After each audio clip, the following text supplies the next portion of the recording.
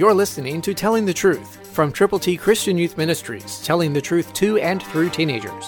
Here is Triple T founder George Dooms. Believe on the Lord Jesus Christ. Ezekiel 34:12, New King James Version says, "As a shepherd seeks out his flock on the day he is among his scattered sheep, so will I seek out my sheep and deliver them from all the places where they were scattered on a cloudy and dark day." That's God's promise to you and for you.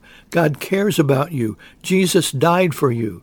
He was buried, and he rose again on the third day for you, having been born of a virgin, having lived perfectly. And now his care is immense. His care is intense, and he seeks his flock. His sheep are scattered, and so he will seek out his sheep and deliver them from all the places where they were scattered on a cloudy and dark day. You're out there. You're lost at this moment unless you've trusted Jesus personally. And because you're lost, you can be found. But you have to turn to Jesus individually. He will not do it for you. He has done everything he is going to do for you on your behalf.